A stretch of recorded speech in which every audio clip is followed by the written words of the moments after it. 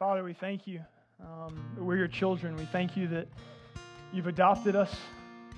God, that we're free. God, we're free from our sin. We're free from fear. We're free from all the chains that once bound us. God, we're free from the idols of our lives. God, that you, Jesus, have set us free. And we're not just free to be free, we're free to be children.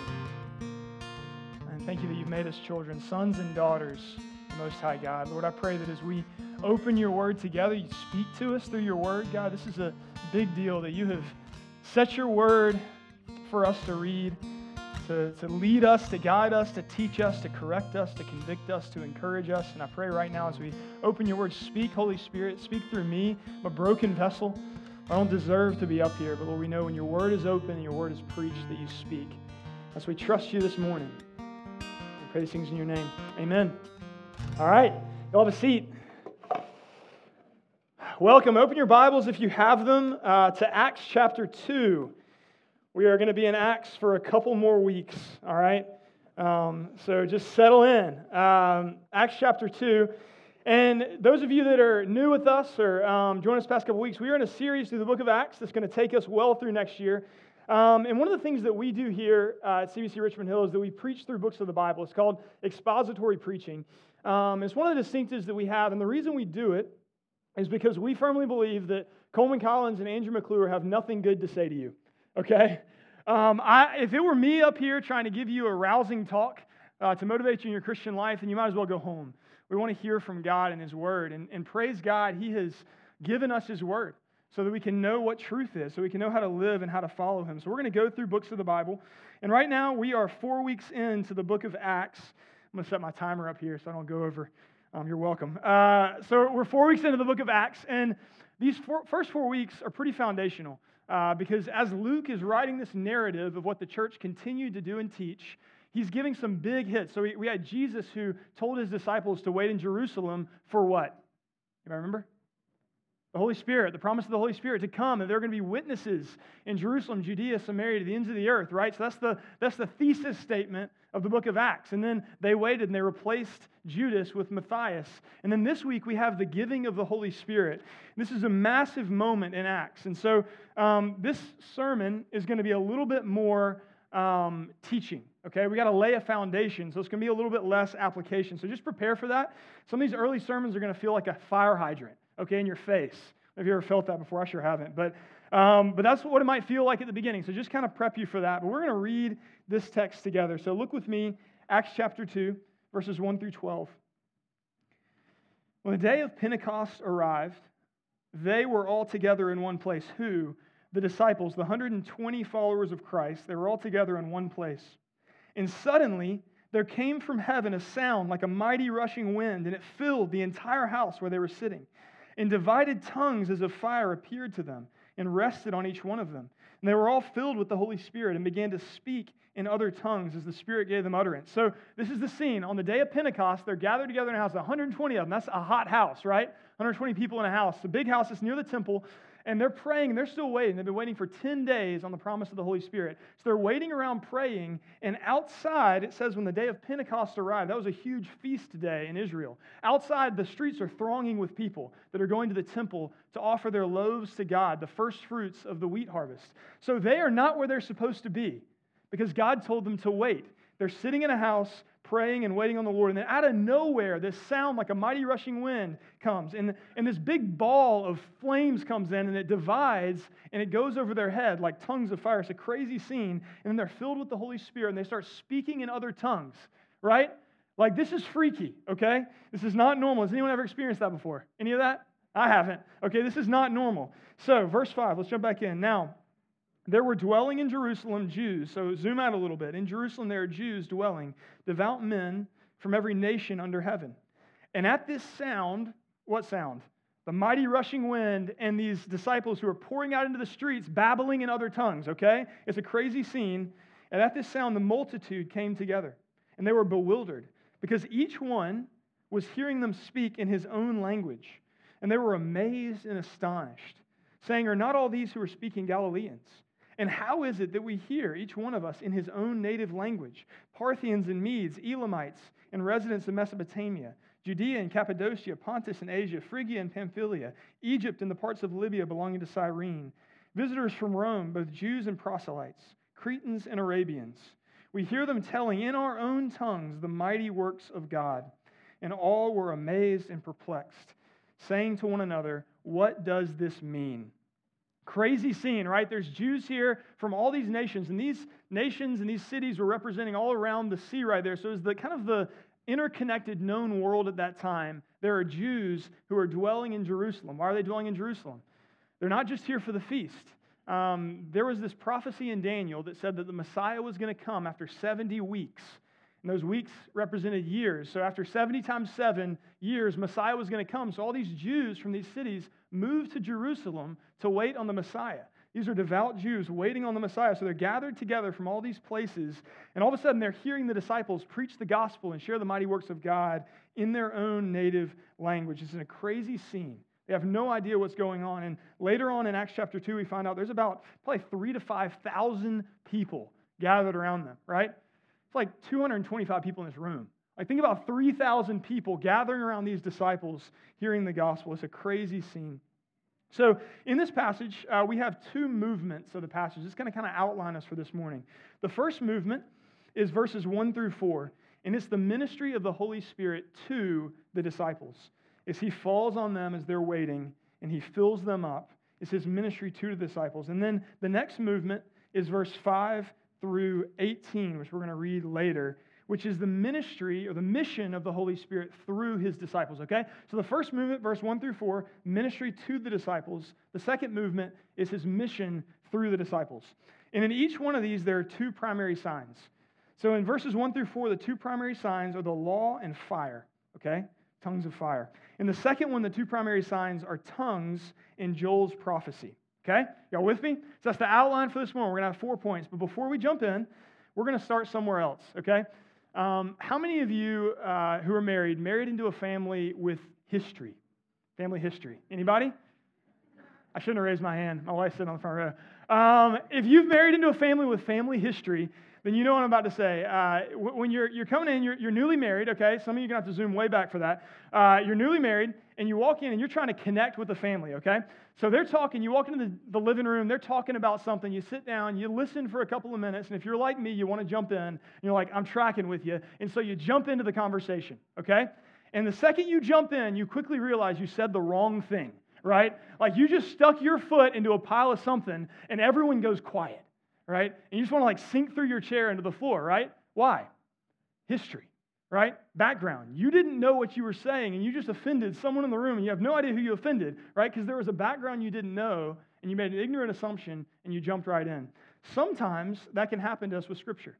We don't know the background. We're not Jewish. Well, some of you are, but most of us aren't Jewish. And even if you are Jewish, you weren't around 2,000 years ago. We don't know the background, and so it's really helpful. Sorry. So we're going to get a little bit of background before we jump in. So Pentecost. Who knows what the day of Pentecost was? Anybody? The Feast of Weeks, okay? And Pentecost, the Feast of Weeks, was 50 days or 7 weeks after the Feast of First Fruits. And the Feast of First Fruits was 3 days after Passover, okay? Y'all with me in this timeline? So we're talking about a grand total of 53 days here. So what happened this year on Passover? Anybody? Yes, Egypt happened 1,400 years ago. What happened this year at Pentecost? Jesus died, okay, on Passover. 3 days later, what happened on the Feast of First Fruits? Just like the first fruits of the barley harvest, he came from the ground. He raised from the dead, right? And then 50 days later, on the second Feast of First Fruits, the first fruits of the wheat harvest, what happens? Pentecost. The Holy Spirit comes down, and the greater harvest, the first fruit of the church, when 3,000 souls came to know the Lord, came to fruition, right? Think that was an accident? No. It's God's plan from the beginning. But there's something else cool. What else in Jewish history happened on the day of Pentecost? Does anybody know? Quiet audience. The giving of the law, okay?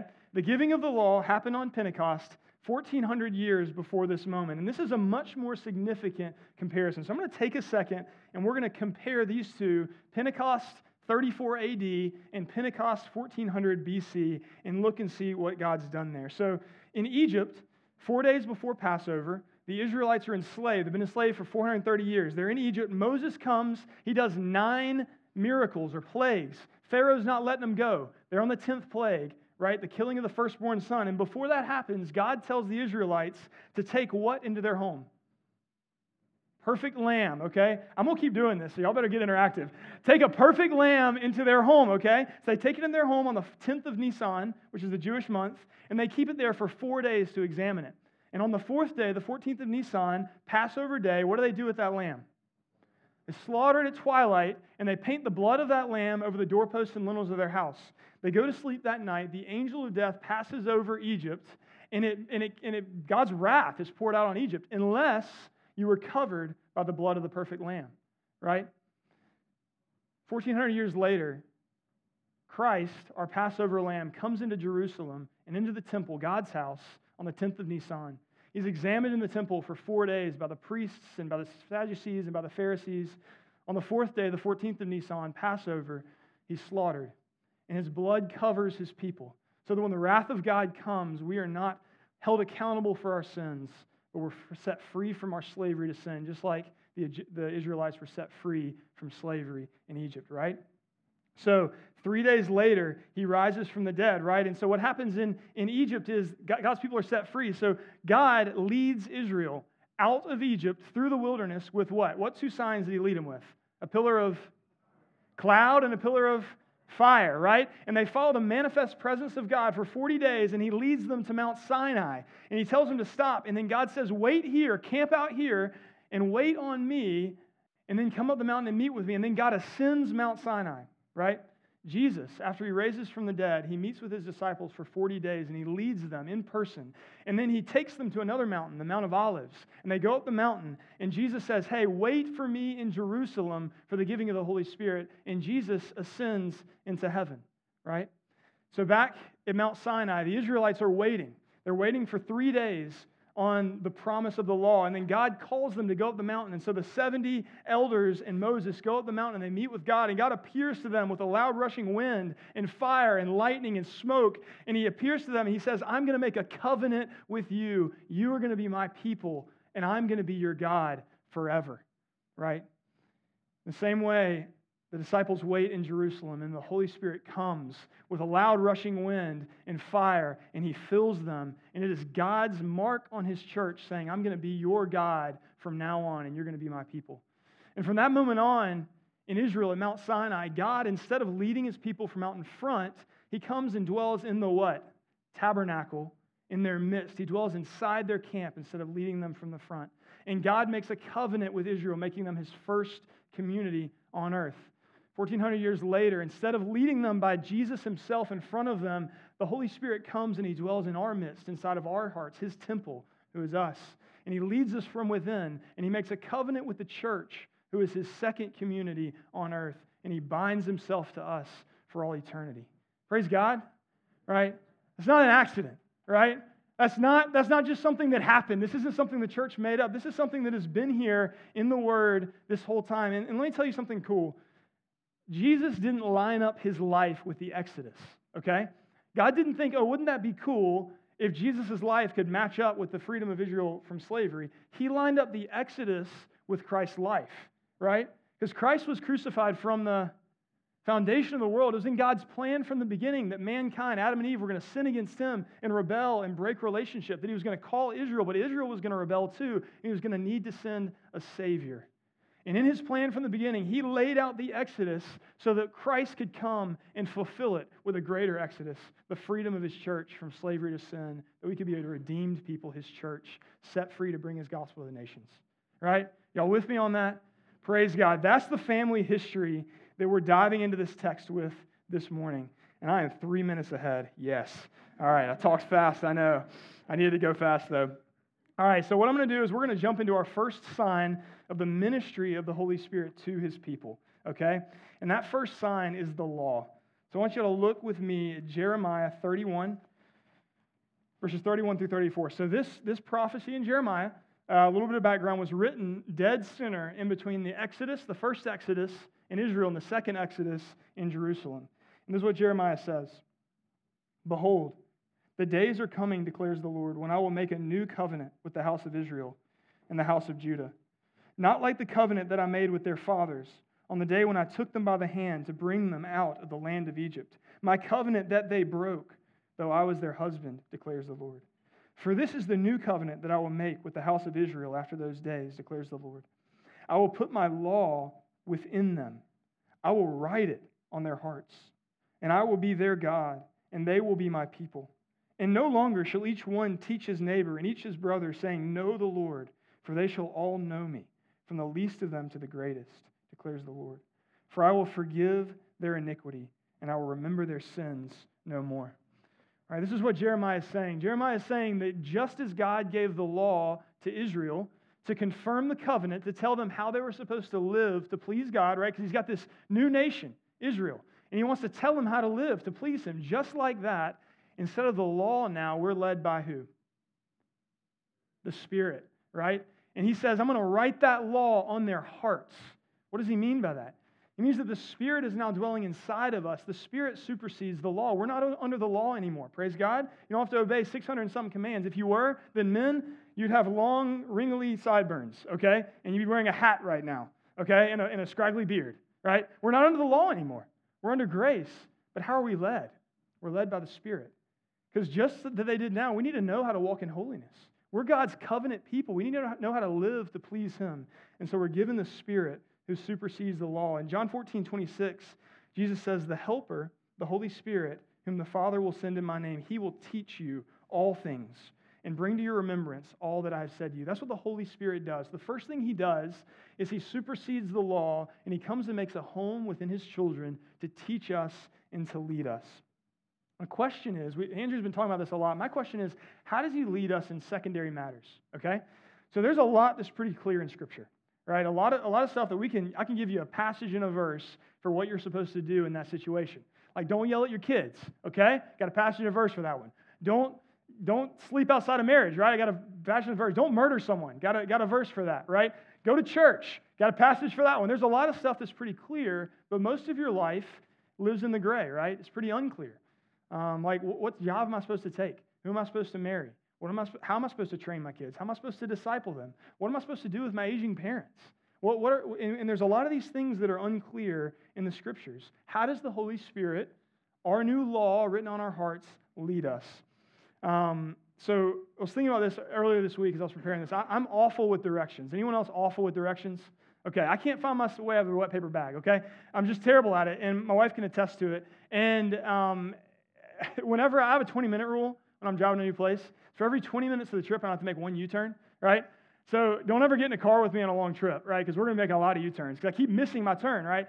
I was thinking about directions and the advent or the evolution of directions to get somewhere. So let's say you wanted to go on a date night to the Vault in Savannah because there's no good restaurants down here, you tell me. So you want to go to the Vault. We went to Papaya last night. It was amazing. You go to the Vault. You want to get there. 30 years ago, how do you get to the Vault? What do you pull out? A map, okay? You unfold that sucker, right? And it's huge, right? And you find your starting point, and then you find your ending point, and sometimes you get a highlighter or a pencil, and you make your way there, and then you give it to whoever in the passenger seat, and you go the route, right? 25 years ago, you want to get somewhere. What do you pull out? MapQuest, thank you. Yes, MapQuest. Go to AskJeeves.com, type in MapQuest. It takes you there. You type your destination. It gives you like a little blue highlighted line, right? And you print off, and it's got step-by-step instructions. And you print that page out. You got it in the car with you, right? Turn by turn, baby, right? The problem is with MapQuest, if you miss your turn, what happens? You're done. Because who tried to read that tiny little MapQuest map on your page? Like, you're like looking at it, you can't read it, right? So you might as well turn around and go home, right? Because you're done. 20 years ago, what'd you pull out? TomTom. Anybody have a TomTom or a Garmin? All right, we had a TomTom, right? So TomTom gave you turn-by-turn real-time instructions. And if you missed your turn, what did it do? Rerouted. It took 5 minutes to reroute, but it rerouted you, right?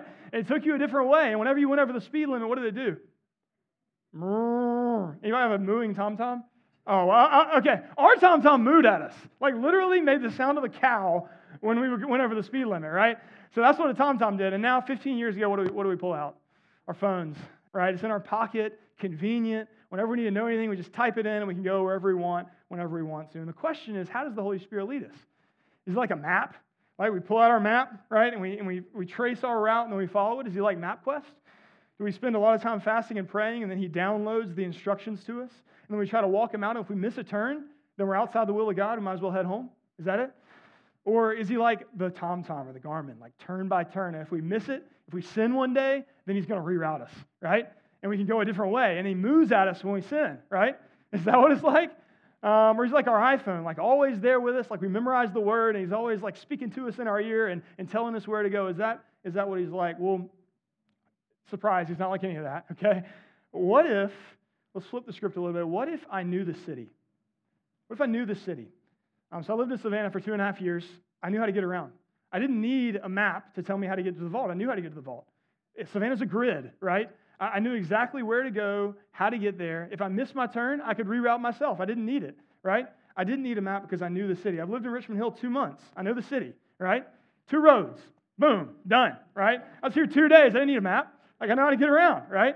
I knew the city. And in the same way, the Holy Spirit helps us to know God.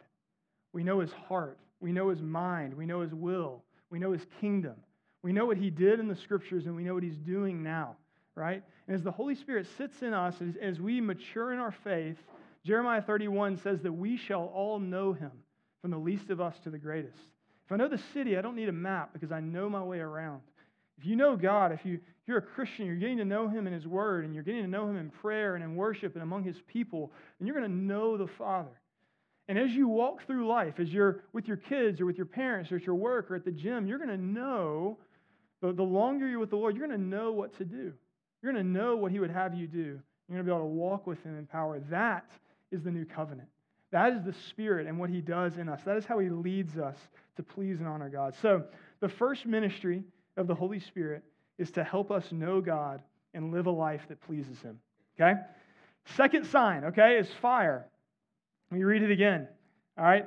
And suddenly there came from heaven a sound like a mighty rushing wind, and it filled the entire house where they were sitting. And divided tongues as of fire appeared to them and rested on each of them, and they were all filled with the Holy Spirit. So we're going to ask a bunch of questions here. Like, why fire? And why the wind? And why speaking in tongues? And why did God wait 10 days? But I think the key thing here that we want to look at pertaining to the Holy Spirit is the fire. So as God was leading Israel to Mount Sinai, and as He dwelled in their tabernacle, God's presence took 2 forms. We already said it. What were the 2 forms? Fire and cloud, okay? Believe it or not, there's no cloud in this passage. Why is there no cloud? There's just fire. The cloud represented the fact that we couldn't know God. Israel couldn't know God. They were sinful, and if God were to look at them, it would destroy them. And the cloud represented the fact that God was concealing Himself from them, that they didn't know the fullness of revelation to God. There's no cloud here because the veil has been torn. The Holy of Holies is open. You and me and every believer now has access to our Father. We can come to know God and not be destroyed, right? Because we're covered by the blood of the Lamb. And God is in the act now of revealing Himself to His people through the Holy Spirit, not withholding Himself from them like a cloud, right? But fire, what's the second one? Why does He come in fire? Well, Deuteronomy 4:24 tells us this. So this is in the same scene that God is giving Israel the law, okay? So he's up on the mountain with Moses, giving him the law for 40 days. And He says this, He says, "For the Lord your God is a consuming fire, a jealous God." For the Lord your God is a consuming fire, a jealous God. So I remember the first time, I distinctly remember in middle school, the first time I read this verse in middle school, it's like, ooh, God's jealous? Yuck. And my paradigm was what? Like 6th grade girlfriends and boyfriends, right? And like that type jealousy, that petty jealousy, it doesn't let you talk with your friends or go hang out somewhere else, that consuming jealousy, that's not God, right? He's a righteous kind of jealousy. It's the jealousy of a wayward father for his wayward kids. The jealousy for a wife towards her wayward husband, right? It is a burning jealousy that wants their good, that wants their holiness, wants their purity in life because they know what's best for them. That's the kind of jealousy God has for us. And His jealousy is like a consuming fire. So not only is He jealous for you, He's jealous for your affections. God is jealous for your heart. He's jealous for your desires. He's also able to do something about it. He's a consuming fire. So when the Holy Spirit comes and He dwells inside of His people, He begins to consume what is earthly in you. He begins to consume your overlove for your car or for money or for your house or for your kids. He begins to consume addictions to alcohol or pornography. He begins to consume what is earthly in you if you let Him. He begins to burn it away so that you can be a pure vessel, ready to worship Him, to walk with Him, to love Him, to know Him.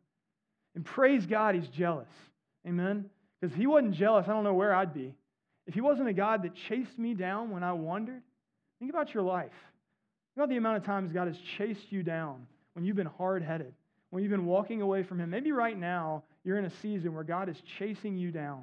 He's filling you with conviction. You're miserable because you're walking in sin. You're chasing this world. You're trying to find satisfaction here when it's not found here. Praise God, He's a jealous God, that He chases us down and He consumes what's earthly in us. All right, and this is the second ministry of the Spirit in our life. Let me say something on this. It's not automatic. Like, just because you have the Holy Spirit doesn't mean He's sanctifying you. Like, we can resist Him. We can grieve Him. We can quench Him. We can not listen to His voice. We can harden our hearts. And so the call for us this morning is soften your hearts. Listen to the Spirit. Pick up His Word. Start reading it. Start listening. When I'm preaching, when Andrew's preaching, and something stirs in your heart, don't push it down. Talk to people about it. Pray about it. Dig in and let the Holy Spirit lead you. So the second way the Holy Spirit ministers to us is to purify us from the inside. So just real quick, I want to give a word of application on the ministry of the Holy Spirit. After these two ministries of the Holy Spirit to us, I think sometimes, and I talked about this a few weeks ago, I think sometimes we can cast our view of our Father, our parents, our boss onto God. And God's not like a strict teacher. He's not like an angry boss. He's not like a demanding father. The Holy Spirit is gracious and patient and long-suffering with you. He's compassionate. Let me just tell you some scripture on this. So when you struggle, the Holy Spirit is interceding for you to the Father with groans too deep for words. When you sin, He grieves, but He doesn't leave. When you reject the Holy Spirit's promptings, He's quenched, but He doesn't die out. When you're hard-headed, He's patient and persevering. When you doubt God's love for you, the Holy Spirit witnesses with your spirit that you're a child of God. When you're afraid and alone, He cries, Abba, Father. When you're wayward, He convicts you. When you're sad, He comforts you. When you're lost, He guides you. When you're confused, He counsels you. And all these things, they start with faith. All right, they don't automatically happen. You only experience the comfort of the Holy Spirit when you look to Him when you're sad.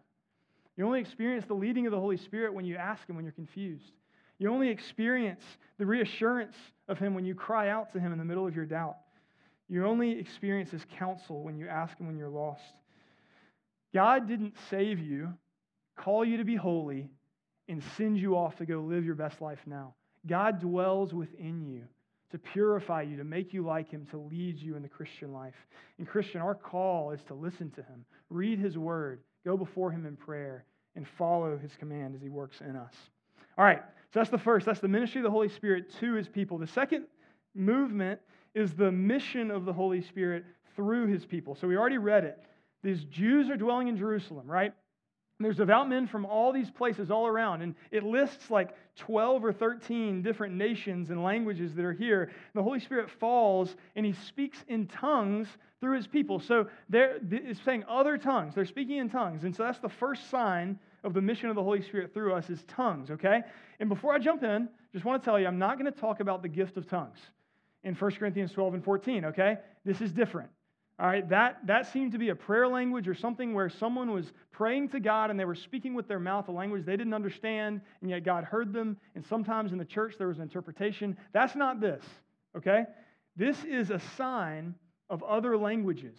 So when they spill out into the streets, people are hearing them not babble randomly in a spiritual language. They're hearing them speak languages and say coherent phrases in known languages to the people that were there. It's a sign. And the sign has two parts. The first part is it inspires awe and wonder. Like when Jesus multiplied the bread and the fish, right? It's like a magic trick. All of a sudden there's bread and fish everywhere, right? It made people wonder. But the second part is the significance of it, what it means. So people are bewildered here, right? They're amazed, like what the heck is happening? But there's this deeper significance to it. What is it? Two observations. The first is that tongues were the language of the nations. They were speaking in the language of the nations. And the significance of that was up until this moment in salvific history, God has been speaking through one nation. What nation? The nation of Israel. And he's doing a new thing, right? Tongues is a new sign. You don't see tongues in the Old Testament. He's doing a new thing. He is expanding his kingdom to every nation on earth. So beforehand, the Jewish nation was not evangelistic. You could become a Jew, but you had to come into their camp. You had to do all these rituals. You had to grow out your sideburns. You had to do all these crazy things to become a Jew. Now, the gospel goes out to the nations. Spoken in their language, in their tongue, in their culture, the gospel goes out. God has a heart for the nations. When Jesus came, he said he came to what? Seek and save the lost. God is about a new mission, about seeking and saving the lost in the nations. So the Holy Spirit comes to bring the gospel to the nations. The second observation is this: what are they saying? In verse 11, we hear them telling in our own tongues the mighty works of God. What's more important than how they were saying it, this incredible miracle of tongues, is what they were saying. They were declaring the mighty works of God. How many of you have heard St. Francis of Assisi quote, preach the gospel, use words when necessary, okay? A lot of you have used that as an excuse not to share the gospel. That's okay. We can preach the gospel without our words, but let me tell you something. Words are always necessary. You cannot preach the gospel without the words of the gospel. Romans 10:14 says, how can anyone believe without someone preaching to them? Right? They can't believe if they don't hear the gospel. How can they believe unless they hear? Right? People need to hear the words of the gospel. The mark of a person who has been born again and filled with the Holy Spirit of God is they speak to others about the mighty works of God. Let me ask you, I'm not saying that if you aren't led and inspired and motivated to share the gospel with people, you're not a Christian. What I am saying, though, is if you're walking by the Spirit, if you're dwelling in His Word, if you're walking in prayer, if you're walking in community, if you're seeking His kingdom, if that's you, if you're walking with God, then you will have this desire to talk about Him. And if you're not talking about Him in your family, with your wife, with your friends, at the gym, at work, if that's not coming out of your mouth, then there's a disconnect in your heart. Right? Because when His Spirit stirs in us, it comes out of our mouth in speech. There's a significance that this is a speaking sign. He didn't do a mass healing. He didn't do that. He did a speaking sign because the Holy Spirit leads us to speak of the greatness of God. So the first mission of the Holy Spirit through us is to declare the greatness of God to the nations with uninhibited boldness. All right. And the last sign, the second sign of the mission of the Holy Spirit through His people is Joel's prophecy. So we're going to read this together. So jump in verse 13 with me. So we had this crazy scene. People are amazed and perplexed. In verse 13, but others, mocking, said, they are filled with new wine. They're drunk, that's what they said. But Peter, standing up with the 11, lifted up his voice and addressed them. Men of Judea and all who dwell in Jerusalem, let this be known to you and give ear to my words, for these people are not drunk, as you suppose. It's only the third hour of the day. This is what was uttered through the prophet Joel. So he's saying this right here, what you're seeing right here, is what Joel spoke 600 years ago. Look at verse 17. And in the last days, that's when Christ comes again, in the last days it shall be, God declares, that I will pour out my Spirit on all flesh. And your sons and your daughters shall prophesy. And your young men shall see visions, and your old men shall dream dreams.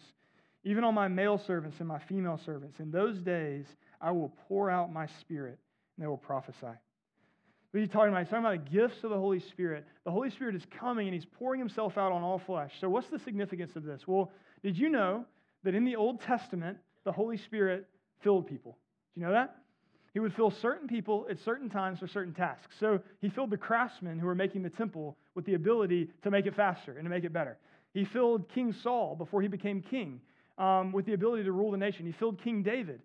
He filled the sons of Korah as they wrote worship songs. He filled the schools of prophets, entire schools of prophets so they could prophesy God's words. He filled Elijah and Elisha so they could do many mighty miracles in God's name. So He would fill certain people at certain times for certain tasks.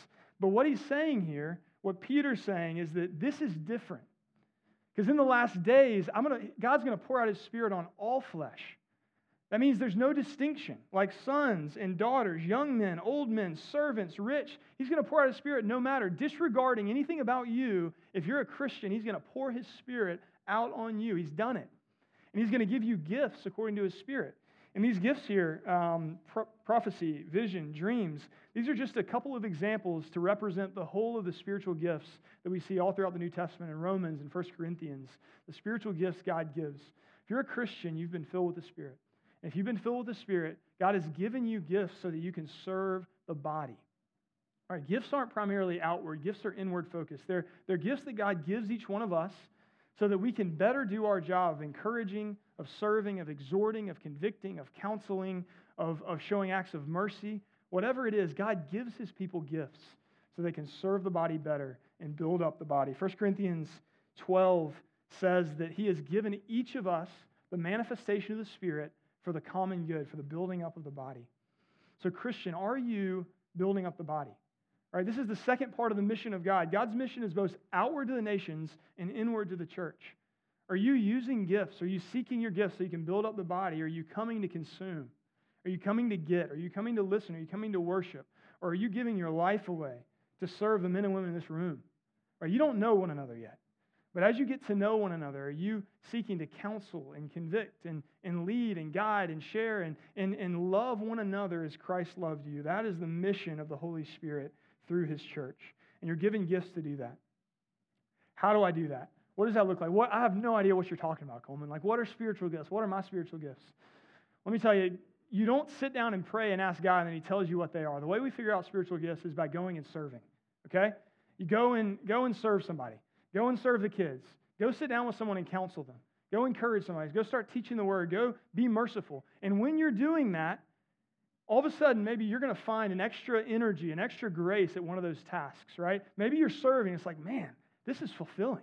Man, I'm actually good at this. Like, I'm not good at anything, but I'm good at this, right? It's like maybe God's given you a gift that helps. Or maybe you're sitting down with someone unpacking the Bible. It's like God's giving you grace to speak the Word to them. Maybe God's giving you a gift of teaching. Like, you discover your gifts, you start walking in them, and then figure out what they are. So the second mission of the Holy Spirit through us is to give us grace to build up the body of Christ. I'm going to finish here with a final application on the mission of the Holy Spirit. I remember when I was in college, I went to UGA, go Dogs. I was in college, and got to say that. And I was sitting in the Chick-fil-A. I was sitting with the guy that discipled me. His name was Frank Beadle. And we were meeting together, and I was telling him that I was depressed. I was depressed. I was stagnant in my faith. I didn't want to pray. I didn't want to read my Bible. When I did, it didn't mean anything. Didn't want to go to church. Didn't want to share the gospel. I didn't want to do any of that. I was just depressed. Anyone ever felt that way?